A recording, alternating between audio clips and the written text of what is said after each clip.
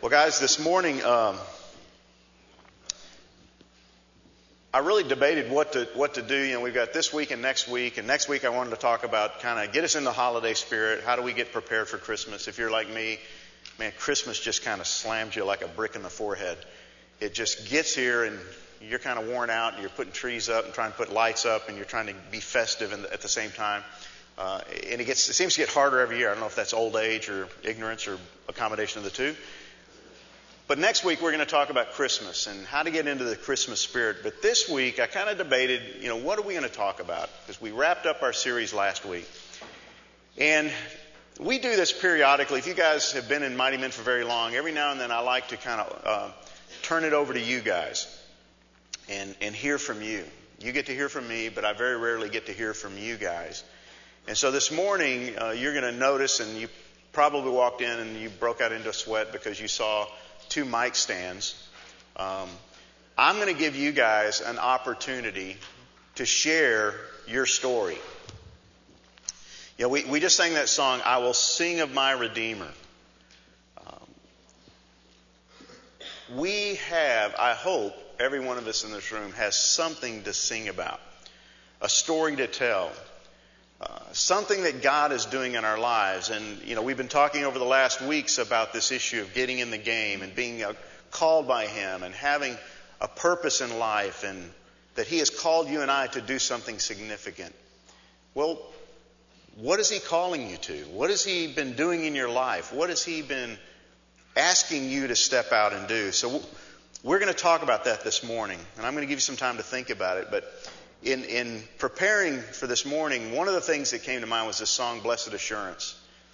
And we're not going to sing it. We just sang. I'm not going to make you sing 2 songs. But it says, this is my story, this is my song, praising my Savior all the day long. This is my story, this is my song, praising my Savior all the day long. What's your story this morning? What do you have to say about what God is doing? And we're going to look at a couple of passages to kind of prime the pump. And I want the majority of this morning to be you. Now, I'm going to warn you, there are going to be extremely awkward moments of silence. And somebody's going to have to get up and start this thing. But I will wait you out. I really don't mind. I don't mind awkwardness. I don't mind silence. It's actually kind of nice. But we're going to have those moments of awkwardness, and I'm just asking you to be prepared, to be willing to get up and share what God's doing in your life. And I know He's active because I hear the stories. Many of you share them with me personally. I'm just asking you to share them with the rest of the group. So what's your story? Do you have anything to praise God for this morning? Anything? Anything that you would love to stand up, maybe love's the wrong word, you would be willing to stand up and share with other men as a form of encouragement. What's He been doing in your life lately? It doesn't have to be dramatic. It doesn't have to be something just that blows everybody's socks off, but where you see the hand of God in your life. Where, man, that was God. That was a God thing. And I want to give Him the praise and the glory this morning. Is He active? Or is He silent? And do you have anything worth singing about this morning? Anything that you would just open up your mouth and let other people know about it. So that's what we're going to do. But to kind of get us ready, I want you to open your Bibles to Luke chapter 8. And we're going to talk about a demoniac. This will get you in the Christmas spirit. We're going to talk about a demoniac. Luke chapter 8. A couple of passages that I just want to touch on real briefly that you probably are familiar with these stories, or you're at least familiar enough to where we don't have to go through every verse of this, but this is a story about Jesus encountering somebody who had a problem. Somebody who had a pretty significant problem. He was a demoniac. Jesus enters an area of the country called the Gerasenes. And when he gets there, he encounters a demon-possessed man. If you look at verse 26, this is Luke chapter 8. They sailed to the country of the Gerasenes, which is opposite Galilee. And when he came onto the land, he was met by a man from the city who was possessed with demons, and who had not put on any clothing for a long time, and was not living in a house but in the tombs. Now, What a greeting party. This is like the welcoming committee. I think the Gerasenes needed to work on this. If this is their, tourism department, there's something wrong here. That as soon as his feet hit the sand, the first person who greets him is this naked guy. He's naked and he's not in his right mind. He's not clothed. But that's who Jesus meets. And seeing Jesus, he cried out and fell before him and said in a loud voice, "What business do we have with each other, Jesus, Son of the Most High God? I beg you, do not torment me." For he had commanded the unclean spirit to come out of the man. Jesus had already cast out the demon, demanded the demon to come out. The demon is responding back. For it seized him many times, and he was bound with chains and shackles and kept under guard, and yet he would break his bonds and be driven by the demon into the desert. And then Jesus has this conversation with the demon, and that's not the point of the story this morning. That's not the point of what I want to get out of this passage. Jesus is going to cast the demons out of him. And if you know the story, he casts them into swine, and there's all kinds of stuff we could deal with in that. But that's, again, not my point this morning. The point is the guy ends up healed. So when Jesus first meets him, he gets off the boat, feet hit the sand, here comes a naked guy, demon-possessed, and Jesus heals him. He casts the demons out. Go over to verse 35.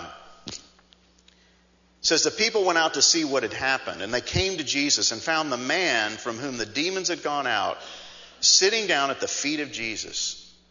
Now, this is a guy that used to break chains, used to run around naked, hide in the tombs, live in the tombs, and suddenly he's sitting down at the feet of Jesus, clothed and in his right mind. And I love the response of the people. They became frightened. Now, I would have been frightened of the naked guy hiding in the tombs, but no, they're frightened at the guy clothed and in his right mind, sitting at the feet of Jesus. Those who had seen it reported to them how the man who was demon-possessed had been made well. And all the people of the country of the Gerasenes and the surrounding district asked Jesus to leave. For they were gripped with great fear, and he got into a boat and returned. The people asked Jesus to leave. They're so shocked by what they've just seen that, I don't know if they're mad because he ruined their tourism department or, where people come to see this guy. I don't know, but they just get out. We don't want you here anymore. You would think they would have embraced him. But the guy's response is a little different. But the man, verse 38, but the man from whom the demons had gone out was begging Jesus that he might accompany him. But Jesus sent him away. Now, if I'm Jesus, and this guy is healed, he's like one of the greatest testimonies that I could take with me. He's now my traveling companion.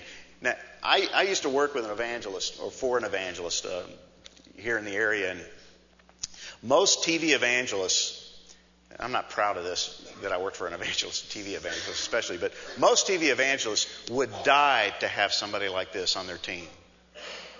Why? What a great story. Man, every time I get up to speak, the first one to prime the pump, I'm going to get this guy to get up and tell his story. I was a demon-possessed man, and I ran around naked and lived in tombs, but then Jesus changed my life. And it primes the pump, and then the preacher gets up and preaches, and thousands come forward. But what does Jesus do? I'm thinking, man, take this guy with you. What a great story as you go around and he tells the story of what Jesus did. But Jesus says in verse 39, what? Jesus says, return to your house and describe what great things God has done for you. It's just interesting to me. There are occasions elsewhere in the Gospels where Jesus said, don't tell anybody anything. And it was usually within the area of Jerusalem and where the Jews lived is typically where he said that. But this was in more of a Gentile region. And he says, go back and do what? He says, describe what great things God has done for you. Just go back and tell. Don't come with me. Go back where you live and tell everybody what's gone on. The Net Bible says it this way: declare what God has done for you. See, guys, that's what I'm asking you to do this morning. I'm asking you to stand up and declare what God has done for you. Now, hopefully we have no demon-possessed individuals. You're all dressed and clothed. But what has God done for you? Are you willing to declare it? The NIV says, tell how much God has done for you. And one of the things I think is missing in the church today is we do not give God credit. Enough credit. We don't tell one another what's going on, the things that God is doing, the things that He's helping us with, and the glimpses of God that we have, we don't tell. So that's what we're going to do this morning. Declare what God has done for you. That word declare or describe means to recount, to relate it in full, to describe. Relate it. What good is it if you don't tell anybody? And we don't get to enjoy what God is doing in each of our lives. And again, it doesn't have to be dramatic. That word also means to carry a narration through to the end. Tell the story. What's your story this morning? What does the guy do? Look at verse 39. It continues. So, he went away, proclaiming throughout the whole city, the book of Mark tells us the city of Decapolis, what great things Jesus had done for him. What's he telling? What great things had Jesus done for him? According to what we've read thus far. What's he done? He's healed him. He's changed his life. So he goes back and he tells what great things Jesus had done. Then that Bible says he told all over the town how much Jesus had done for him. I mean, this guy went from place to place all over the city telling anybody he could meet what Jesus had done for him. He told his story. All he could tell is what Jesus had done for him. He didn't try to take the scriptures and go teach the scriptures. He didn't try to, come up with some elaborate gospel message. All he had was what Jesus had done for him, and he told it to anybody who would listen. He told all over town. Now, I'm just asking you to tell it right in here. And, we're all buddies here. Well, we all like each other. Nobody's going to laugh unless it's funny. Are you willing to tell what Jesus has done for you? So what's he done for you lately? This is your opportunity. If you'll be quiet, I'll talk. I'm kidding. I couldn't resist. Well, I saw it was you, and I don't know if I want to. Yeah, he's been ignoring me here. No, what I was just going to say, man, is I don't have a particularly dramatic story to tell. A recent empty nester, but I don't know that that's really been a factor in this or not. I would just say that I have been very, very blessed in my 52 years of life, and have had very few what I would characterize as disappointments. But what God has done for me over the last several months is made me realize that in spite of the way He's blessed me, my hope is in Him and not in these blessings. And it's one of those things that it's hard to describe. And I was telling the guys at the table that it's sort of like when you get to be 50 years old and you wake up in the middle of the night to take a leak and you crawl back in bed at 2 o'clock in the morning.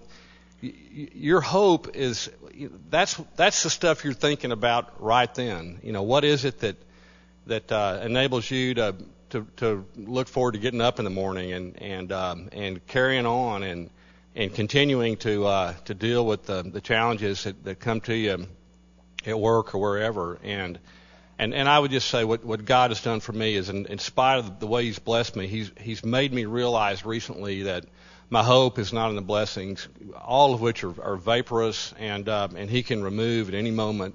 My hope is in Him, and I've known that intellectually for a long time, but there comes a point when you have to be able to grab it emotionally, and that's where he has me now. So thank you for giving me a chance to speak. Yeah. You bet.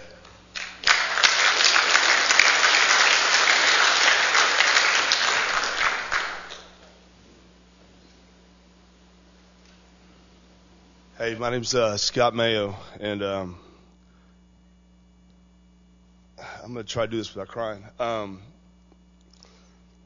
33 days ago, I kind of got off the bench. I gave my life to the Lord at a young age, and did a lot of things in college, Campus Crusade, and they were all for face value. Could take the scripture and use it as a Band-Aid, whatever I was going through. I had no substance in my life. I had no foundation. And Luke 6:46 talks about the two foundations, and I was definitely the one that when the rains and the tide came, I was blown away, knocked over, and I'd get up and I'd get a Band-Aid and I'd use scripture, and but it wasn't. Nothing was. There was nothing that held me fast. I mean, I guess what I'm saying is I'm so gracious that the Lord didn't turn me over to my sin. I've got a chemical abuse problem that I've been clean from for 33 days, and the foundation I have now is, he says that when the tides come, when, he didn't say if, he said when, and 33 days ago I started coming to you guys Wednesday mornings, Friday mornings, Sunday morning church, Sunday school, Sunday night, Monday night.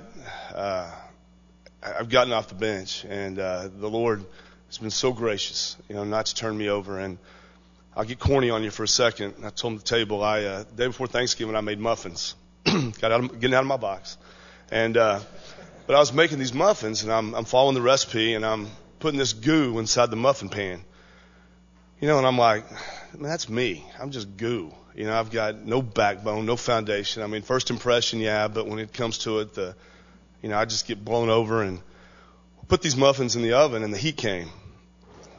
Bring the ovens out, and the heat are solid. The muffins are solid.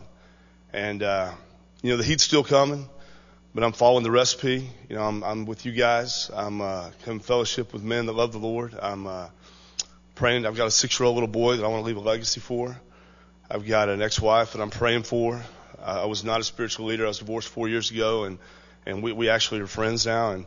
But that recipe is so simple to follow as long as I don't rely on my intellect, but just rely on the hope, the perseverance and the character and the hope that I can only get through the Lord. And I've got a lot to, like I said, His grace is so sufficient, and I'm just I'm so in awe that He didn't turn me over. And I just thank you guys for allowing me to be here. Thanks, Scott.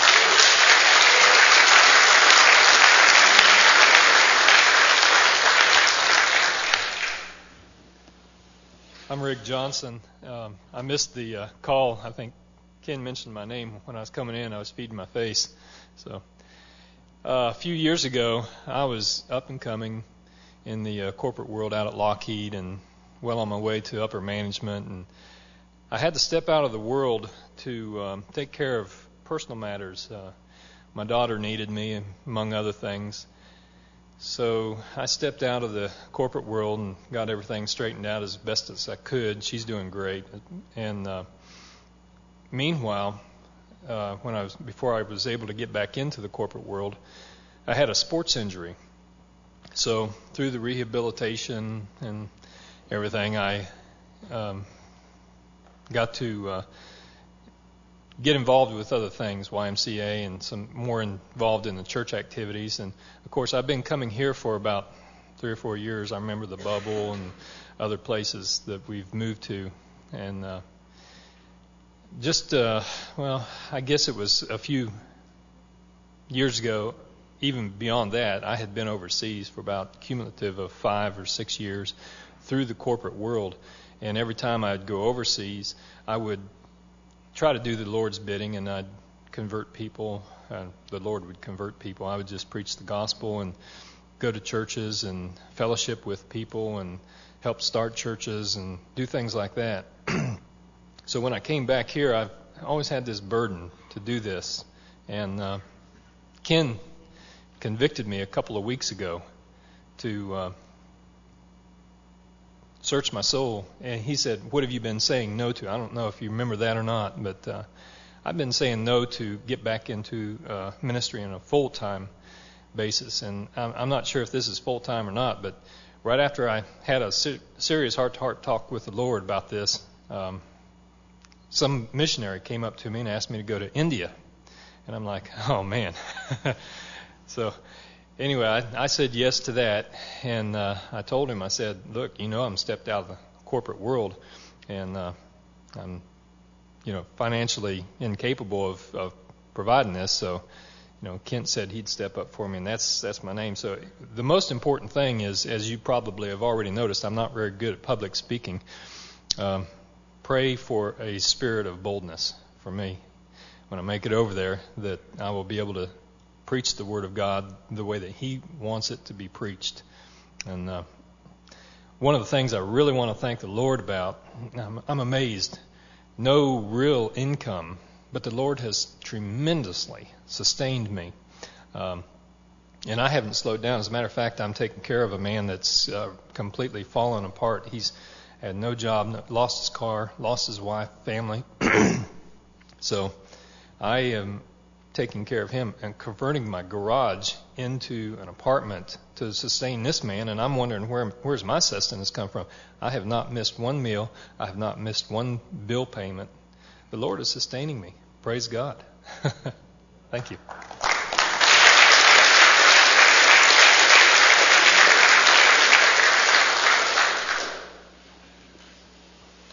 My name is Danny Rogers. And a year ago, my wife and family and I were members of a church, a dying church on the west side of Fort Worth. We'd been members there almost 25 years. We struggled and struggled and struggled as to what we could do to make that church grow. And we watched friends go and leave us, and we kept wondering why we had to stay. Well, about this time last year, God began to speak into some of our hearts in the leadership of that church, beginning with the pastor and those of us on the leadership team. In the spring, he led us to give that property away, $2.5 million worth of property, and he said, give it to this other church, this small congregation that had broken off from another Baptist church in town, and were meeting and were growing, but they had come to the end of their time where they were, and God said, give it to them. So over a series of weeks and months, as we met with them and brought them in and shared with them what our vision was, they were excited, to say the least. So last spring, we signed the papers and gave away $2.5 million worth of property. And at that point in time, God then said, okay, now you can go. Now you have done what I've asked you to do. And so my wife and I and some other friends began to visit. And long story short, he brought us here. And it's been an incredible blessing in my life, in our lives, here on Wednesday mornings, our small group on Monday nights, usually 5 o'clock on Sunday. And as a part of this session this fall, God called me. He said, you need to be a volunteer Young Life leader. And I think that's the craziest thing in the world, but that's what I'm going to do. So thank you. Thank you for all that you do, and thank God for honoring us when we obey Him. That's great.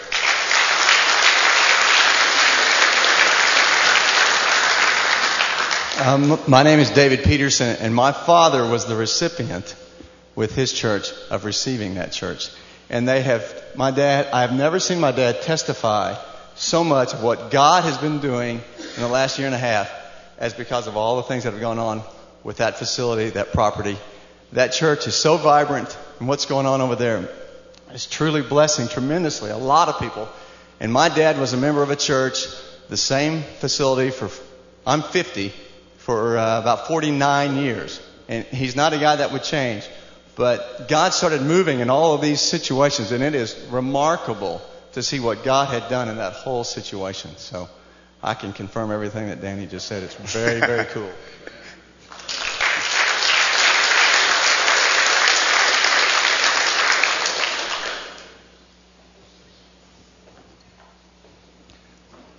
I'd like to share a few things with you about the concept of obedience and expectant faith. Some years ago, I was like you in the business world, seeking my fame, my fortune, but I was not in church. And God got hold of me in 1974, and everything changed. Had the opportunity to go through a transition out of the business world into church life, and went into a church where I was the business administrator, and we saw phenomenal growth in this church in Memphis, Tennessee. We went from 1,250 members to over 5,000 in 5 years. It was a marvelous thing to see God grow up a church and people come to Christ. But my heart tugged in a whole different direction, and that was toward the foreign field. And I want to encourage you, if God touches your heart through expectant faith and obedience, don't hesitate. He took me not only out of the business world, but out of the church life to Belgium for 14 years, where we served the Lord, and then to Germany for 10 more years. Again, all sufficient God through expectant faith, out of obedience, following Him. We're just ordinary folks, but we've led extraordinary lives. And that's the pathway He wants each of you on, if you will just follow Him.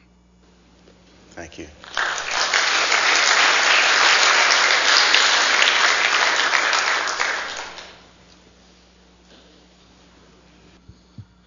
Lots of silent moments, huh, Ken?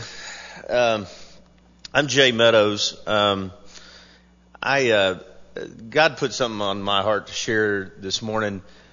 Probably not as uplifting as maybe what these other guys have been talking about. Most of you guys know that I'm involved in with Jim and Fort Worth Cats ministry and dealing with athletes, and I've got baseball teams of my own, and that's really been always my ministry. Really using sports to reach people for Christ and or mentor kids. But lately God's been taking me someplace else, and it's not a place that I really want to go. In fact, it's not a place I'm comfortable at. But I think it's something that, even after talking to Ken and another brother, that this is happening amongst us. And it's, this morning I got up and I was getting in the shower and I was thinking to myself, I might have the last marriage standing. I've been married for 22 years. In the last 2.5 weeks, I've been contacted by 6 people whose marriages are imploding. And amazingly enough, they're happening right here amongst us. We got people's marriages probably in this room that are falling apart. Now, why in the world would God pull me around? I mean, I've been married for 22 years, but trust me, it's not, it's nothing but a badge of courage. I'm not saying I've got a perfect marriage, and I sure don't know what to tell somebody when their marriage is imploding. But I got to tell you guys, we sit around these tables and we talk to one another. Are you telling anybody before, you're filing papers? Are you telling anybody that maybe you don't know how to love your wife, or are you reaching out? Do we really, it's funny when you sit down and you go, okay, well, what's the Bible say about marriage? Well, it says you're married. It doesn't say there's any way out. It says you're married. That's hard for us to accept. Even when you're sitting there talking to a guy, you're going, oh yeah, man, she is tough, man. I wouldn't like to be living with her either. But that's not what God says. God says you're supposed to love her regardless of what's going on. And that's about all I've learned at this point. I don't know anymore, but I will tell you this, that I believe that Satan doesn't come in a red suit with a pointy tail. I believe that Satan comes in as an angel of light. And I believe he comes at all of us. And it might be, somebody in your office. It might be something that you're watching. It might be pornography. It might be whatever. But somehow he's going to gain a foothold. And where can he get us but the family? I come from a broken home. I'm a statistic. My mother was married 5 times. My dad was married 4. If you put them both together, they hadn't been married 22 years. So I'm a statistic. It's amazing that me and my brothers have all been married 1 time. But, you look at it today and there's a way out of everything. I heard somebody say yesterday in a business meeting, well, it's just a contract. You can get out of any contract. Well, that's the way we think. That's what the world tells us. If you're not happy here, go someplace else and be happy. Go for the good life, not the better life, right? So, I urge you guys that Satan is dealing with us. His game plan is to destroy us at our marriage. Because if we can take you and your wife apart, then we can destroy a family unit. If we can destroy a family unit, then we can certainly destroy a family unit that praises God. And that's where he's getting us, guys. And if you don't see it, if you don't see that game plan, then you're wrong. So when you're sitting around and we talk about accountability and how we're helping each other out and praying for one another and all that stuff, well, that's great unless we can't get past the Cheerios. If you're here for the eggs and bacon, I think you're missing out on something. There's guys that will really pray with you and help you and believe with you. And if you don't believe that people are having problems with their marriages, all I ask you to do is ask somebody if they know a good Christian counselor. I asked that the other day in a crowd, and 5 people whipped out a card. What's that tell you? Why would you know a Christian counselor unless he was your brother or you went to one? You know what I'm saying?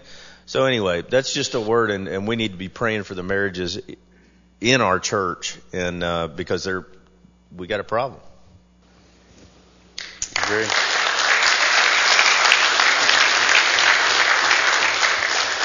Hey, real quickly, we're gonna have a few more minutes for you guys to stand up, but look over to John chapter 9 real quick. Another little story. These are those stories in scriptures that we tend to just blow by. John chapter 9, starting in verse 1. Jesus encounters another guy with a problem. This guy's blind. The other guy had a demon. This guy can't see. Been blind from birth. So he encounters this guy. And the disciples, it's really interesting, their response is they ask Jesus, is he blind because he sinned or his parents sinned? They jump to this conclusion that, well, he's suffering. He was born blind. Therefore, either he sinned or his parents sinned. And that was kind of the ruling thought of the day. Any kind of calamity in your life like that, it had to be sin. And, we kind of assume the same thing. And Jesus informs them it's neither. And I love what Jesus says. It was so that the works of God might be displayed in him. Man, that's a powerful statement. If you think about some of the garbage you and I go through, and you sit there and you berate yourself and go, well, is it because I did this? Is it because I did that? Is it because I didn't go to the mission field? Is it because I refused to tithe? Is it because... And we start beating ourselves up, and it may just very well be that God wants to show himself strong in your life. That's exactly what Jesus says about this guy. It's so that the works of God might be displayed in him. So what does Jesus do? He heals him. He spits in the mud. I don't know why Jesus spat in the mud. Jesus didn't have to do that. There were plenty of times Jesus just said, be healed. But he spits in the mud, makes little mud pies, puts them on the guy's eyes, says, go to the pool of Siloam, wash it off, and then come back. And he does. And the people are blown away. They're completely astonished. See, the world wants to be blown away by what God can do. What we're saying this morning needs to get out of this room. And we need to tell others, not just fellow believers, but people who don't know God. But they want to know, how did this happen? And in the other story, you can go back and circle all the hows. How did this happen? And people are asking that. They want to know, how have you gotten to where you are? How did that happen? So what's his answer? Verse 11, he says, the man who is called Jesus made clay. Now listen to what the guy says. See, we complicate everything. We want to turn it into theology. But what does the guy say? The man who's called Jesus made clay, anointed my eyes, and said to me, go to Siloam and wash. So I went away, washed, and guess what? I received sight. This is all this guy knows at this point. He's not really sure who Jesus is. But you know what he does know? I was blind, but now I see. He has a story to tell. He says, he applied clay to my eyes, I washed, I see. It's as simple as that. It's as simple as that. What is God doing in my life and in your life? You know, the Pharisees go on in the story and they confront him. They even question his parents. They call them in and say, hey, this guy couldn't have been blind. This is it's a lie. And his parents say, well, he was blind. That's him. But you go ask him. We don't want to get involved. Because they're afraid they're going to get kicked out of the synagogue. So they turn it back over to the guy. The Pharisees demand that he tell us, this guy's a sinner, right? Jesus is a sinner. Call him what he is. He's a sinner. He's got to be a sinner. He's blasphemous. And they say, give glory to God, but don't give glory to this guy. Give glory to God, but not Jesus. Well, what's his response? And this is so classic to me. He says, whether he is a sinner, I don't know. This guy doesn't know a whole lot, does he? I don't know if he's a sinner. I just met the guy. I just saw him for the first time, literally. One thing I do know, though I was blind, now I see. Though I was blind, now I see. Verse 30 says, here's an amazing thing that you do not know, Pharisees. You don't know where he's from, and yet he opened my eyes. He's thinking, I would think you would know everything about this guy. If he can do this, you don't even know where he's from. I was blind, but now I see. It says he told everyone who would listen what had happened to him and who had done it. This guy, he became the greatest testimony for Jesus because of what Jesus had done. So what's Jesus done for you? And who are you willing to tell? Just take just a few more minutes. A couple more guys. Have you been blind and now you see? What is God doing in your life? This is your opportunity to give him the glory for what he's doing.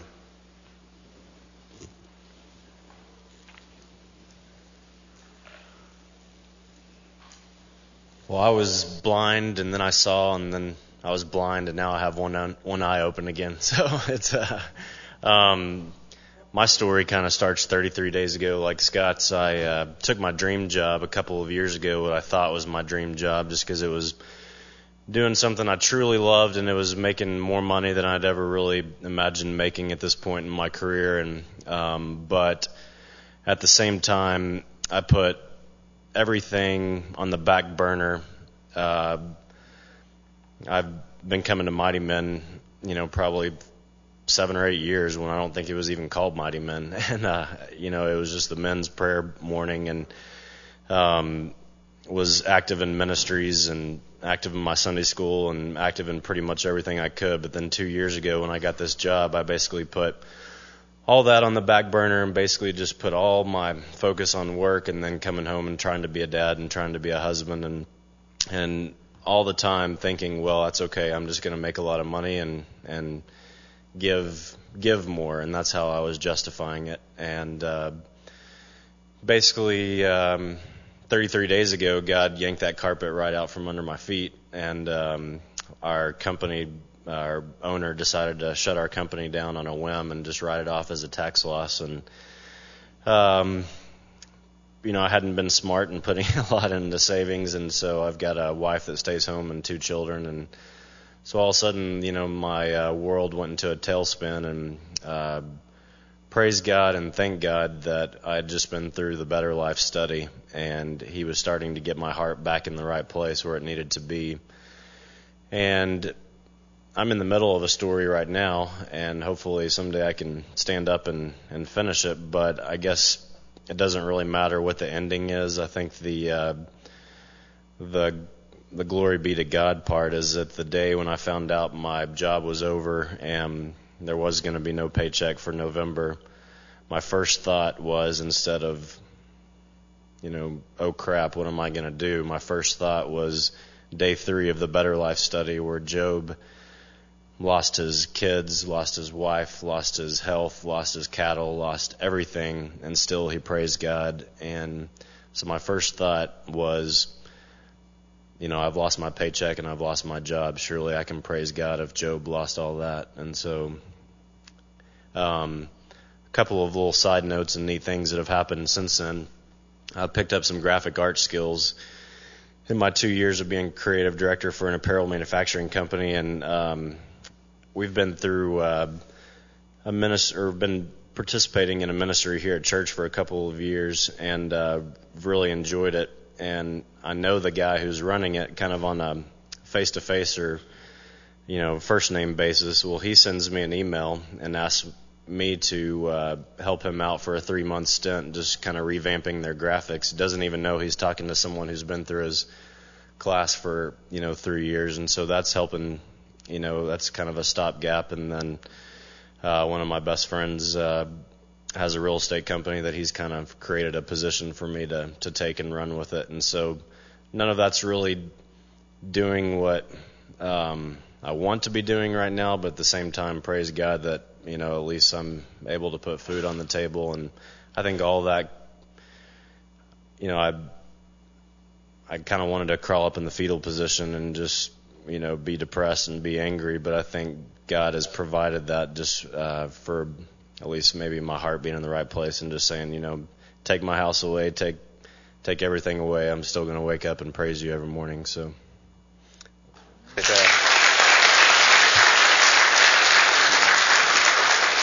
I'll be very, very quick because I know it's time to be gone. I just wanted to say, and I really thank you. I'm not a member at this church. I actually am a member at another church, and I love my church, and have no plans to change, quite frankly. However, this ministry is, as far as I can tell, the gold standard for men's ministry, particularly in this town. And I just want to thank all of you, and particularly Ken, for the example. And there may be more of me around. There may be more interlopers around here. I don't know. But I love the guys at my table. That it's never an issue as to whether I'm a member here or not. But this is absolutely something that I dream about for our church, for my church. But until that happens, it sure is great to be able to come here. Thank you.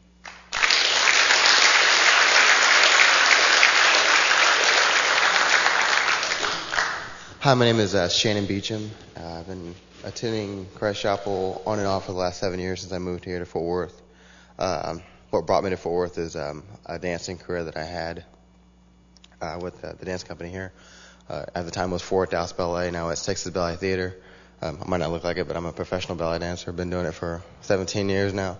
But 4 years ago, I guess that kind of came to a screeching halt when they kind of let me go there. And so I came to that stage in your life where you have to make a decision on what do you want to do next. Do you want to find another job in this career, or do you need to try to make ends meet? So I decided to make ends meet, and so I pursued a job in the business world. And I had about 2 years of college under my belt, so I had a little bit of a knowledge of how to work in the business world. So I got a job at a marketing firm doing research, and that God gave me. I just kind of happened to stumble upon someone that was actually the recruiter for that job, and I got a job as director of strategic research there, and was loving it and making more money than I had been making dancing. So I thought, well, I guess I can do this business world thing for a while.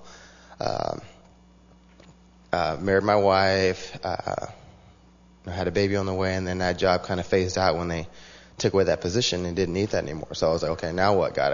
You kind of gave me everything that I thought I needed, and then now it's all taken back away. But through that time, God was faithful. Never missed a meal. Things kept working out where money would come in just at the right timing. Not on my efforts, just all on His efforts. So I got another job in sales and insurance sales, and that looked promising. They kind of tell you all the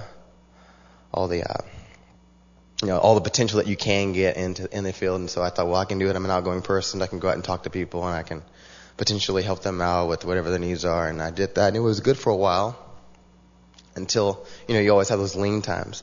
And so we had a little bit of a longer lean time than we expected. So that took a lot of money out of my savings that we had put aside. And then, this October, it kind of all came to a screeching halt, kind of like what Michael was saying, was just we looked in the bank account and there's nothing left to give. There's nothing left. There's nothing in saving. There's not any more money coming in. They changed our pay structure at work, so we didn't get paid up front. We got paid in arrears. And so that totally messed up a lot of bills, and they just kept stacking up and stacking up and stacking up. So I actually just came to the church looking to find some part-time work with Ken and our Life Stage Pastor 3 with Jeff, and just wanted to see if there was anything I could do at the church that would just, put food on the table and just help us to eat, because we didn't know how that was going to happen. And God just proved himself faithful, and there never was a time that we didn't have what we needed at that time. I mean, just people left and right just saying, oh, I don't need this, here, you can have this. And they didn't even know what they were doing. They were just being faithful to what God had told them to do. They didn't know why they were giving the money, or giving us diapers, or giving us baby food, or giving us a stroller, or just things that we needed at the time that we were just praying for, that God answered those prayers. And God is so faithful. He's so faithful.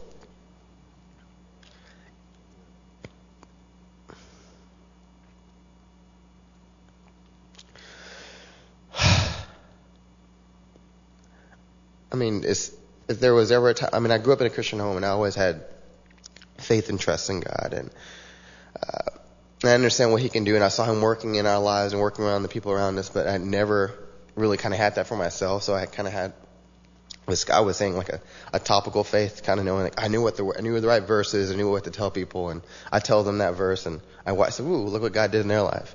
But it always came back to me. It was like, how has God proven himself to me and shown himself in my life? I mean, I never had one of those big conversion experiences where you have like a big fall and God, changes your life. But he's just brought us through the struggle and just said, I'm just going to take care of you. I'm just going to be your daddy. I'm just going to be your father for a while. And I just want to show you that I can provide for you. I can take care of you, and I can just show you who I am as our Heavenly Father. And then through that time, he showed me how I'm supposed to be a father, and how I can relate that same love to my wife. And just through this time, God has just blessed me with strengthen our relationship and our marriage, and just been strengthening all these different ties in our families that kind of were,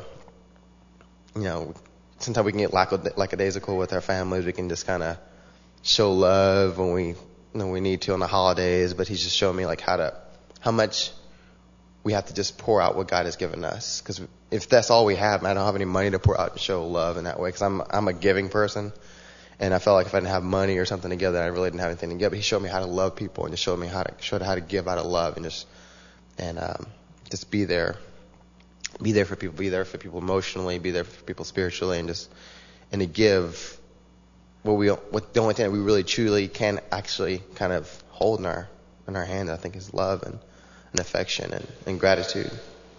And I thank the church for helping me out and just being there as a light, and all you guys too. Just, you don't know what each one of you has kind of said and done, and just been there right at the right time, just being faithful to what God has put in your heart to say and do, and just help keeping me strong and helping me keep me faithful to him, because it could have been easy. It could have been a time easily for me to turn away and just run and duck and cover, but it's just been a time to just keep holding on steadfast and firm in the faith, like it says in Peter, knowing that our brothers throughout the world are undergoing trials and sufferings just along with you. But just thank you guys, and thank you. Thanks, Shannon. Thank you. Okay. Bill's going to be our last one, and then we'll wrap it up this morning. That's scary. I'll try to be fast. That's impossible. Anyway, most of you guys know that I suffered a massive stroke. Be 6 years, March of 2002. And they told me I almost died 3 times, but that's another discussion. When you're in a coma, you do hear what people say. And I remember what some of those people standing over me said. Anyway, my wife is still my wife. You'll have to wait till I kick off. Thank you. Anyway, God has shown his way in my life so many ways, guys, you can't imagine. The guy that got up a couple times ago is my former neighbor, and he and his wife watched in amazement when the Mighty Men's came over to our old house in Aledo, cleaned the inside totally, mowed and whatever. I mean, I had a small yard, 2.5 acres. Mighty Men's did the entire property. I was still in the hospital. That's what Mighty Men's and God's doing to people that you don't see watching. Dewey's a dear friend and neighbor. His precious wife, Cheryl, was our lady that put our marriage together for our daughter last April here. Anyway, Mighty Men's keeps doing wonderful things. Yeah, you guys that know me well enough, when I was in the hospital, the doctor told me, Bill, you may never walk again. He didn't say talk. He said walk. Long story short, the last 6 weeks I've walked 30 miles or more each week. I had a little interloop in there for a week when I had to fly to Florida to bury my mother, the last of my living earthly parents. I'm now an orphan. Anyway, my current small group was gracious enough to pay for Eileen and I to fly there. Because unlike the other gentlemen, we don't have a savings account. Okay? 2 weeks ago, another covenant group picked me up from my walk at the Bally's, took me and wined me and dined me over at Chili's, and then we went back to somebody's house and watched a movie because we all concurred that we weren't paying $9.50 a ticket to go see a real movie. So we went and saw another movie at the house, had wonderful fellowship. While the guys are doing that, the ladies are back at our house because another group, the men, completely did the yard and the outside. The ladies wined and dined Eileen, and she got her nails done. Guys, you want to be a hero with your wives? Give her $20, $30 and go get a manicure and pedicure. You'll be a hero. Anyway, they got her nails done. They took her to lunch. They cleaned the inside of her house, polished the china, cleaned up, you name it, in the house, got up in the attic, which I wouldn't recommend to anybody, got down our Christmas stuff, and totally decorated the inside of the house. Because my wife, we're up at 4, she leaves at like 6, and she doesn't get home till 7 or 8 o'clock at night. So I'm out there by myself all day, and she doesn't have time to clean a house. She gets home to her 54-year-old baby who needs help showering and who needs help getting dressed. And that woman goes. And Mighty Men's and God is making a difference in a lot of different ways. I've cried out numerous times in prayer requests to the church and a million ways. And there's a handful of you guys that meet me for lunch. Bless you, bless you, bless you. It is so cool to ride in a real car to Bally's instead of riding the mitts. Okay? Whether it's Bally's, whether it's Luby's, you guys don't know how much fun it is to have fellowship with guys who can talk more about their lives and how Christ is working in their lives than talking about their new shotguns and their new cars and trucks. Like we did this morning, that means a lot of stuff to me. I want to know what makes you tick, how God's working in your life. Bless you guys. Ken, thanks to your leadership. Love you guys. Thank you very much. Would y'all stand? Father, we thank you so much for the fact that you are active in our lives. Thank you for the stories of our lives that are ongoing. They are not done. It didn't stop when you saved us, but they continue with each passing day. Father, I pray that we would, as men, tell our story. That we would have a story we're singing about and telling about, and that we would tell it to everybody that we meet. I was blind, but now I see. I was demon-possessed, but now I'm healed and in my right mind. I was tired, and you gave me new strength. I was worried, and you gave me peace. I was afraid, and you took it away. Whatever it is, Father, may we tell what you're doing in our lives. And I thank you for these men. I thank you. I thank you. I thank you. And may you bless them and use them and grow them into the likeness of your Son. And we pray this in Christ's name. Amen.